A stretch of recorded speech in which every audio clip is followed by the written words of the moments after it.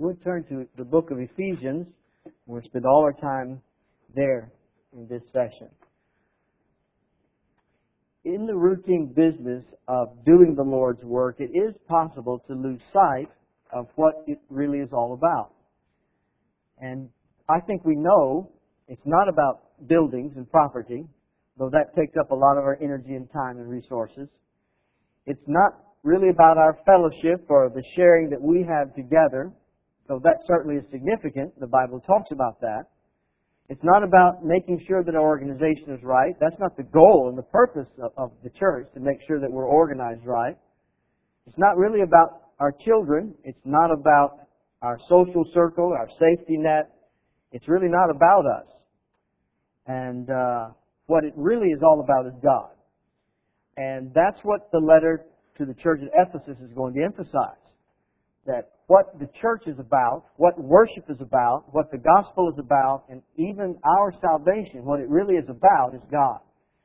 It's interesting to see that focus and that emphasis in Paul's letter to the church at Ephesus.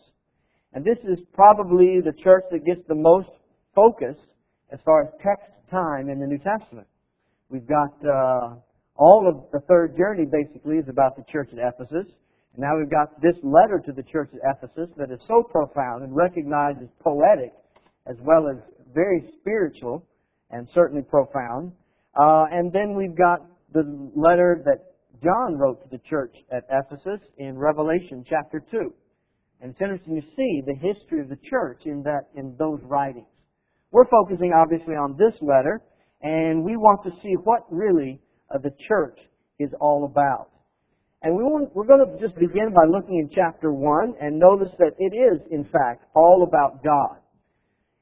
If we look at several verses in this paragraph, you may be familiar with chapter 1, verses 3 through 14, is the listing of the spiritual blessings that we have in Christ.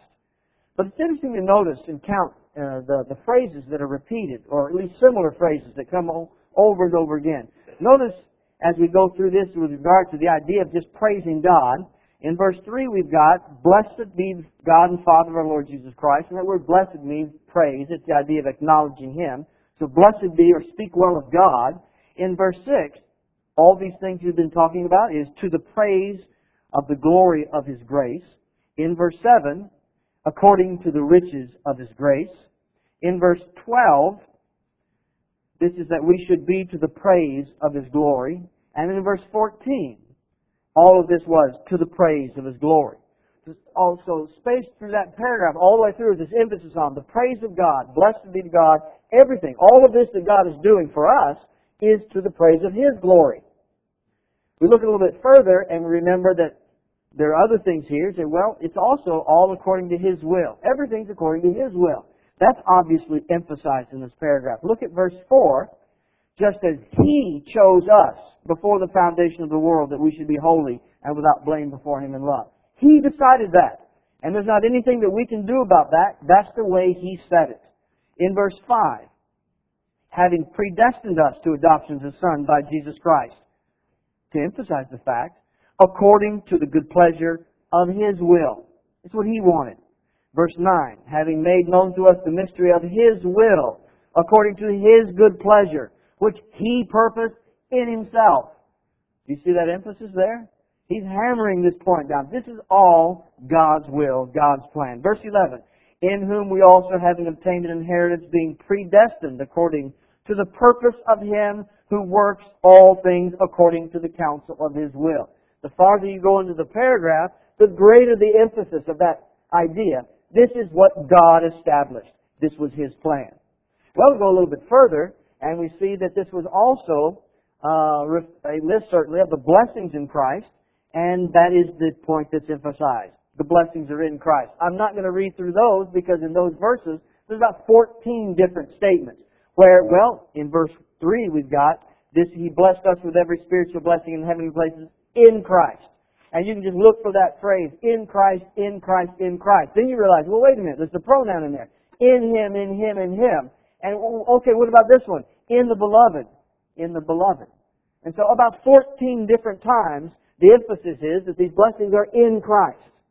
Obviously that is a focus and a certain emphasis in the text. But then finally, one more in verse 3 and following, and that is that the blessings are all spiritual. It's clearly stated in verse 3. Let's read that one more time. It's got, "Blessed be the God and Father of our Lord Jesus Christ, who has blessed us with every spiritual blessing in heavenly places in Christ." The emphasis starts right there in verse 3, but then it is repeated over and over again as we go down the list. And notice in verse 3 it says He's blessed us with every spiritual blessing and in heavenly places. In many translations, and the word places is in italics because it's added to try to give some understanding, I suppose. But leave it out. He blessed us with every spiritual blessing in the heavenly. And the idea, the unspoken word is the unheavenly realm. Some translations say in the heavenlies. And the point is that God has blessed us. He's not talking about heaven here because it's something that God has already done. He's already enlightened us and adopted us and redeemed us and appointed us and given us a heritage. These are things that He's already accomplished. So He's not talking about what we get when we go to heaven. He's talking about what we've got now. But what we've got now, all these things are things that we enjoy in the heavenly realm, in the spiritual realm.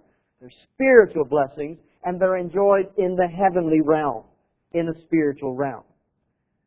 There's not one word here about having our daily bread, and about good health, and about a good job, and the blessing of faithful children.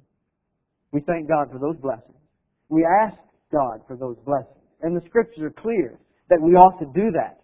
To both ask Him, give us our daily bread, and to thank Him for all things. That's not what this is about. Because that's not what the church and what Christ and our salvation ultimately is about. That's just kind of, we call it gravy. That's just stuff that goes along with. That's just other things that are maybe a part of it. But what's the heart and the core? The heart and the core is God's will be done. Praises be to God. Everything that we are or have is in Christ. And in Christ we receive spiritual blessings. So when we wonder, what is the church and what is Christianity all about? That's what it's about. It's not about me. It's not about me. Whatever part I have in this, it's about God. Even my own salvation is ultimately to the praise of God. As you read in the Scriptures, obviously man is created in the image of God. And in the image of God, God can see something that is a reflection of His glory. Of course, that's destroyed in sin. Colossians talks about being recreated in Christ. And if we are the glory of God, certainly all creation shows His glory. You know the passage in the Psalm that talks about this creation is it shows His handiwork and His glory. What's that mean?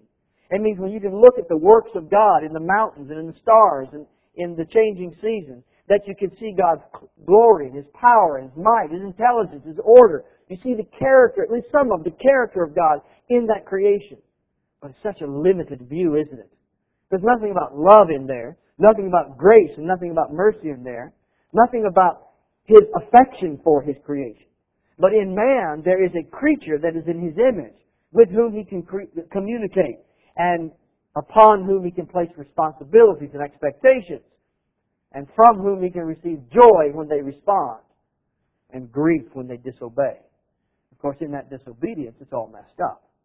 But in the recreation and in the new creation in Christ, we see a greater revelation of God. Now we see love that had never been seen before, and mercy and grace that could not be comprehended before. We see majesty. We see God like He's never been seen before in Christ and in redemption. And in you and in me as a part of that. And so ultimately, my salvation is not about me getting to go to heaven. My salvation is about me being the ultimate complement to God Almighty. All praises to God. Do we see how we become very small in that? We're no longer the center of everything. God is at the center of everything. Rather than us and our church and our fellowship and our work and what we're accomplishing and what we're doing. Of course it's all for the glory of God, but there's an emphasis here and now and us. It's so easy to lose the focus. It's spiritual blessings. It's about praising God. And it's about ultimately that His will. The whole thing about the authority of God in the letter of the Galatians is touched on here. It's about His will. And if His will isn't being done, then it's all for nothing. That's at least a part of what it's about. It's not about me, and it is not about this world. Ephesians chapter 1. That's not the end of the story. We go a little bit further in chapter 1, verses 15 and following. We see that it is also about us growing in appreciation of something. Look at it. He does talk about us. He does talk about the Christian. Beginning in verse 15, I heard of your faith in the Lord Jesus, your love for the saints. I don't cease to give thanks, making a mention of you in my prayers. But notice, that's the part about us. But notice how quickly he turns the emphasis. That the God of our Lord Jesus Christ, the Father of glory, may give you the spirit of wisdom and revelation in the knowledge of Him, the eyes of your understanding being enlightened, that you may know what is the hope of His calling, the riches of His glory, of His inheritance in the saints, and what is the exceeding greatness of His power toward us who believe, according to the working of His mighty power, which He worked in Christ, when He raised Him from the dead and seated Him at His right hand in heavenly places, far above all principality and power and might and dominion, and every name that is named, not only in this age, but also in the age which is to come. And He put all things under His feet, and gave Him to be head over all things to the church, which is His body, the fullness of Him, who fills all in all. You start out saying, I pray for you, but how quickly the paragraph turns to a focus again on Christ and God and all that God accomplishes in Christ. What was the prayer about? So that you will know that. So that you'll see that and understand that. And so in order to see and to understand those concepts, we've got to think spiritual, not material. We've got to think heavenly, not worldly. We've got to think Godward, not selfward. That's exactly what the text does, doesn't it? All spiritual blessings are given to us. He's blessed us. We think it's about us. Read the text. It's not about us. He's praying for us. You pray for us? Yeah, I'm praying for you. That you'll open up your eyes and see God. And see the power and the working of God. It's about God. And so we think about what it's about. What's the church about? It's the expression of God's power. What are we about? We're the expression of God's power, God's will, and His might, and what He is able to accomplish. In chapter 2, he goes on.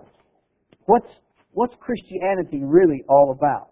And in chapter 2, we've got the two sections, really. First, talking about we were dead in our trespasses and we're made alive. We're saved by grace. See, we are saved by grace. And it's so easy then to talk about and think about ourselves right here again. The last half of the chapter, beginning in verse 11 and 14-ish, is where he's talking about that He is our peace. We're dead, we've been raised, the first section. We're the enemies of God, and we've been brought near, and we've got friendship and fellowship with God. So again, it seems to be about us. But when we read the chapter, again, where is the focus and where is the emphasis? It starts out in my version, the New King James, by saying, and you He made alive who were dead in trespasses and sins. And in my particular version, it emphasizes that He made alive has been added. It's in italics. And I think that's unfortunate because that puts an emphasis in the wrong place. It's not about us being made alive, it's about us being dead. Let's read how far do we read before we get to the part about life? Let's leave that italics out. And you, who were dead in trespasses and sins, in which you once walked according to the course of this world, according to the prince of the power of the air, the spirit who works in the sons of disobedience, among whom also we all once conducted ourselves in the lust of the flesh, fulfilling the desires of the flesh and of the mind, and were by nature children of wrath, just as the others. All of that's about death and failure and sin and wickedness. Don't jump too quick to the made alive part. Let's read it the way it was written. And you, dead and lost, separated. The you is that part. That's the me. That's the us part. Verse 4 starts with the word but. In contrast, God, who is rich in mercy because of His great love with which He loved us, even when we were dead in our trespasses, made us alive together with Christ.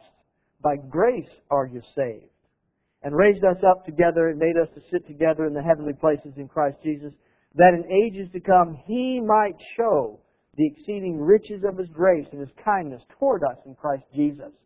For by grace have you been saved through faith, and not of yourselves, it is the gift of God, not of works, lest anyone should boast. For we are His workmanship, created in Christ Jesus for good works, which God prepared beforehand that we should walk in them. We are not the subject of that paragraph. We're the object of it. God is the subject. And God had to do something about us. And the text tells us what God did about us to bring about our salvation. Our miserable state is described. And the attitude that brought about the change and the possibility of change is emphasized. And so as we think about what's it all about, it's about new life with God.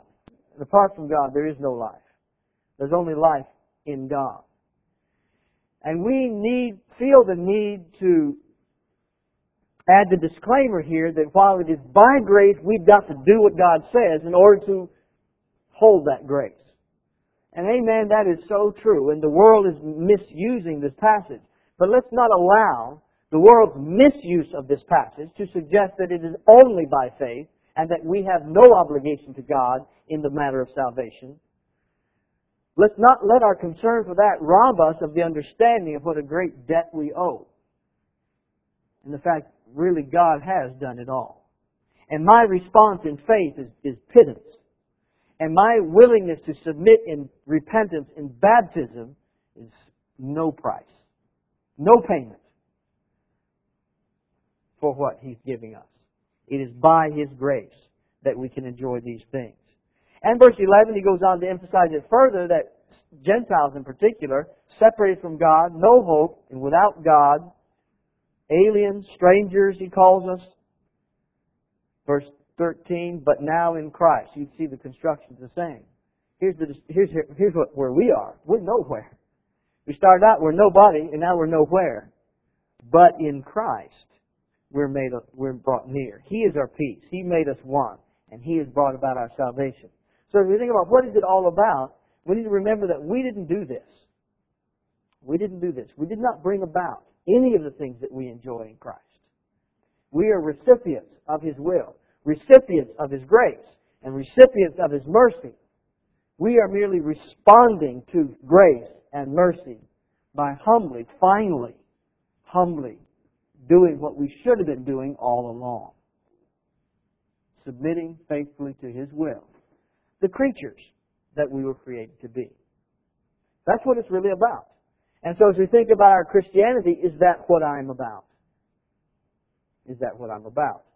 We need to understand that from chapter 3, again, be careful that we don't lose sight of what it's all about. In chapter 3, Paul says, for this reason, because of the blessings in chapter 1, the salvation that God has given so freely in chapter 2, for this reason I, Paul, the prisoner of Christ Jesus for you Gentiles, if you've heard of the dispensation of the grace which was given to me for you, how that by revelation He made known to me the mystery as I have briefly written already, by which when you read, you can understand my knowledge in the mystery of Christ, which in other ages was not made known, as it has now been made known through the Spirit to His holy apostles and prophets, that the Gentiles should be fellow heirs and partakers of the same body and of the promise, of which I became a minister according to the gift of the grace of God given to me. So look at that, and Paul is wordy here because these are profound concepts. His appointment to be a special ambassador from God to the nations. That's what the word Gentile means, the nations. And he was supposed to go to the nations and tell them, you can have fellowship with God. You can be reconnected to the God who is your Creator. But what Paul says is that God has given this responsibility, verse 8, to me, who am less than the least of all the saints. This grace was given that I should preach among the Gentiles the unsearchable riches of Christ. Do you see how small Paul is in his own estimation in comparison to the task that is before him. We want to remember where the focus is. What's it all about? It's not about the fact that I'm a gospel preacher. It's not about the fact that I have been given a job and it's my job. The focus is there are these nations that do not know the gospel. And I've been chosen to be a part of the process that they can know the gospel. Hear that focus. He says in verse 9, and to make all see what is the fellowship of the mystery, which from the beginning of the ages was hidden in God, who created all things through Jesus Christ. Everybody is supposed to see this.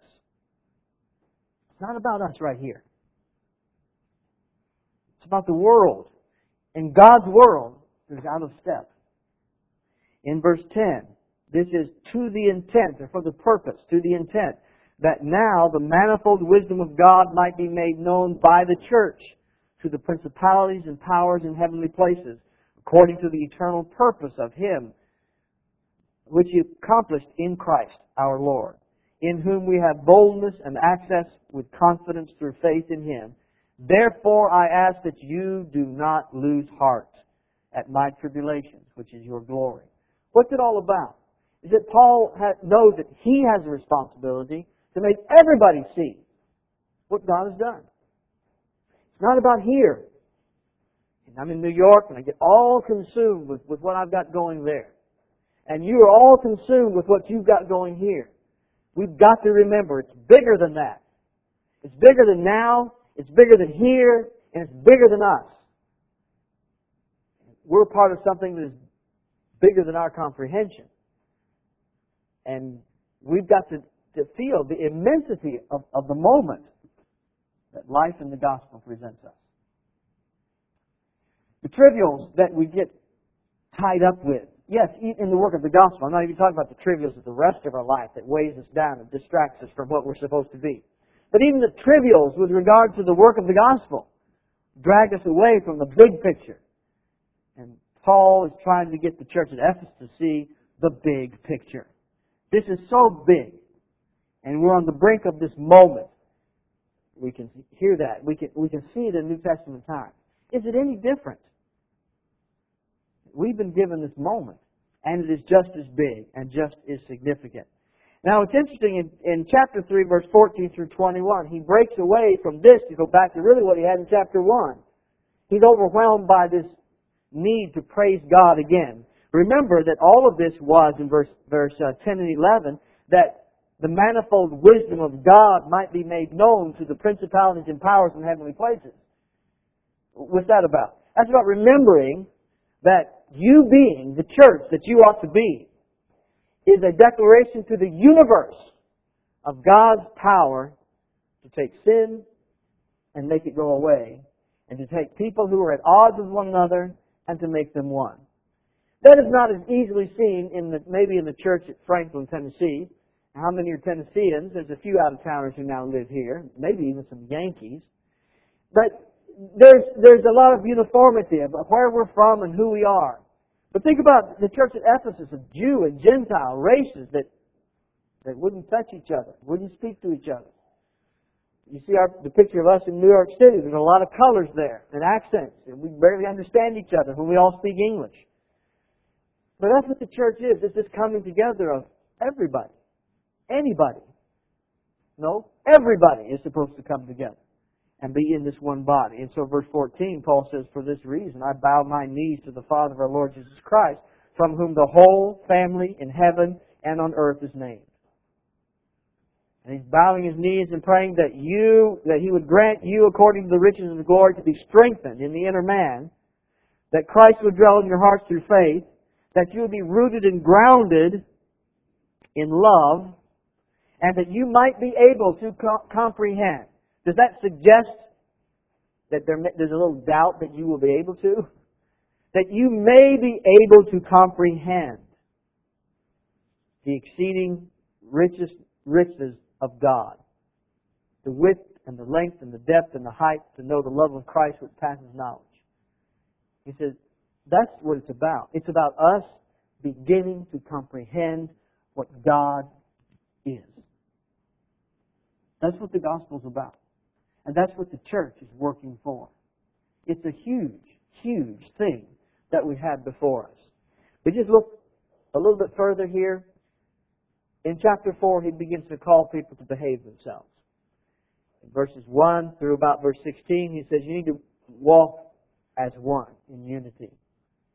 He starts off by saying there's one body, one spirit. We know the list of ones there. It's called the Constitution, the foundation of unity in Christ. It's not just that we all agree that there's one of each of these things, and therefore that's an image of a picture of unity, because we all agree there's one baptism, we all agree there's one Lord, we all agree there's one faith, and so we're all united, and that's unity. The nature of God, and the nature of the gospel, and the nature of His work, and the nature of His truth, the nature of His church, is unity. If there's anything in there that speaks of division, then there's something wrong. If there's anything in there that suggests separation and enmity, then that's a violation of what it's all about. As brothers and sisters in Christ, I think maybe we need to pray that we will fully comprehend the significance of the importance of unity. And that is unity that's based on an understanding of the truth and a willingness to sacrifice all to conform to His will, and a sacrifice of my own self and my own identity to be one with my brothers. That unity is what it's all about. Walk worthily of the calling. In verse 17 and following, he starts talking about moral issues. Don't walk like the Gentiles, the nations. Don't walk like everybody else. The futility of their minds, they're darkened in their understanding. They don't understand why you do what you do. They can't, because they have not seen the gospel the way that you've seen the gospel. They are past feeling. What he's saying is, do you really think you're supposed to act like them? That's who they are. Let me describe them. And you're going to act like them? Absolutely not. And so do not grieve the Spirit. And put away lying and speak truth one with another. Let no corrupt word proceed out of your mouth. You can't do that. They do that. We understand why they do that. You don't do that. Walk worthily of the gospel. You see, that's what Christianity is about. It's about us becoming holy, because that's the will of God. It's about us being adopted as His children and wearing His name, because that was His eternal purpose. And it's about us conforming to that so that we can be to the praise of His glory. And it's all ruined if I've got a dirty, foul mouth, if I'm not honest with my neighbor. It's all messed up. And we take away the glory, and we insult and embarrass, and His gospel looks like a failure, and the church looks like a hypocritical sham, and so we've got the natural reaction of the world. Do we understand what we do to the purpose and the plan of God when we don't walk the way we're supposed to walk? This is powerful teaching here. Well, what's it all about? It's about me behaving myself so as not to embarrass the Creator and the Savior of the world. I've got to get my focus back on that. Am I living the way I'm supposed to live? Walking in love, and walking as children of light, and walking wisely. With each one of these, there is a list of things that we cannot do, that I must not do, and some things that I need to engage in, I need to fulfill in my life. Finally, in chapter 6, verses 10 through 20, he emphasizes the idea of putting on the whole armor of God, that you will be able to stand, because that's what you've got to do. What's it all about? It's about you and me standing firm in Christ, faithful to the last day. That's what it's about. To the praise of His glory, according to His will, knowing that it's all accomplished in Christ. And He does that by His grace, because I need the forgiveness of my sins. Humbly returning to Him and doing again what I should have been doing all along. That's what the church is about. That's what Christianity is about. We are called to imitate God so that we can be to the praise of His glory, according to His will and in Christ. What is it all about? It's about praising God for the blessings that He has given us. That we become the reflection of His glory and His mercy and His power and His love and His might of all that He is. That is seen in the church when it is what it ought to be. And it's about finally beginning to appreciate and understand that about God. So it's about growing in Christ. We've got to begin to picture God as He's portrayed here. And that new life is the life we live. Getting that message to everybody. Everybody. And certainly calling all together to walk worthy of the Lord. These are the things that are what Christianity is about. No more slides, but one more passage. You don't have to turn there. I think you've heard it enough. But that last letter to the church at Ephesus in Revelation chapter 2. I know your works, the Lord said through John this time. I know your works. Your faith, your labor, how that you oppose those that are false. You expose those that are teaching error. Just compliments their fine stand for the truth. But, remember what the but was? I have one thing against you. You've left your first love. We hear that statement, considering what Paul wrote to them in this letter. Do you think the letter was written because they would have a tendency to do what they finally did? They were still standing in the doctrine. They were still practicing what the Lord said to practice. And they were still opposing the false teachers. Good work, the Lord says. But there's a problem here. You've forgotten what it's all about. You forgot what it's all about. Where's the zeal? Where's the heart? Where's the praise? Where's the love? Where's that emotional part of your commitment to the Lord that grows out of? It's not artificial emotionalism, but it's an emotion that grows out of a full understanding of who God is, who you are, and what He's done in response to what you've done. And so now what you must do, because that's the only right thing to do. Don't lose your first love.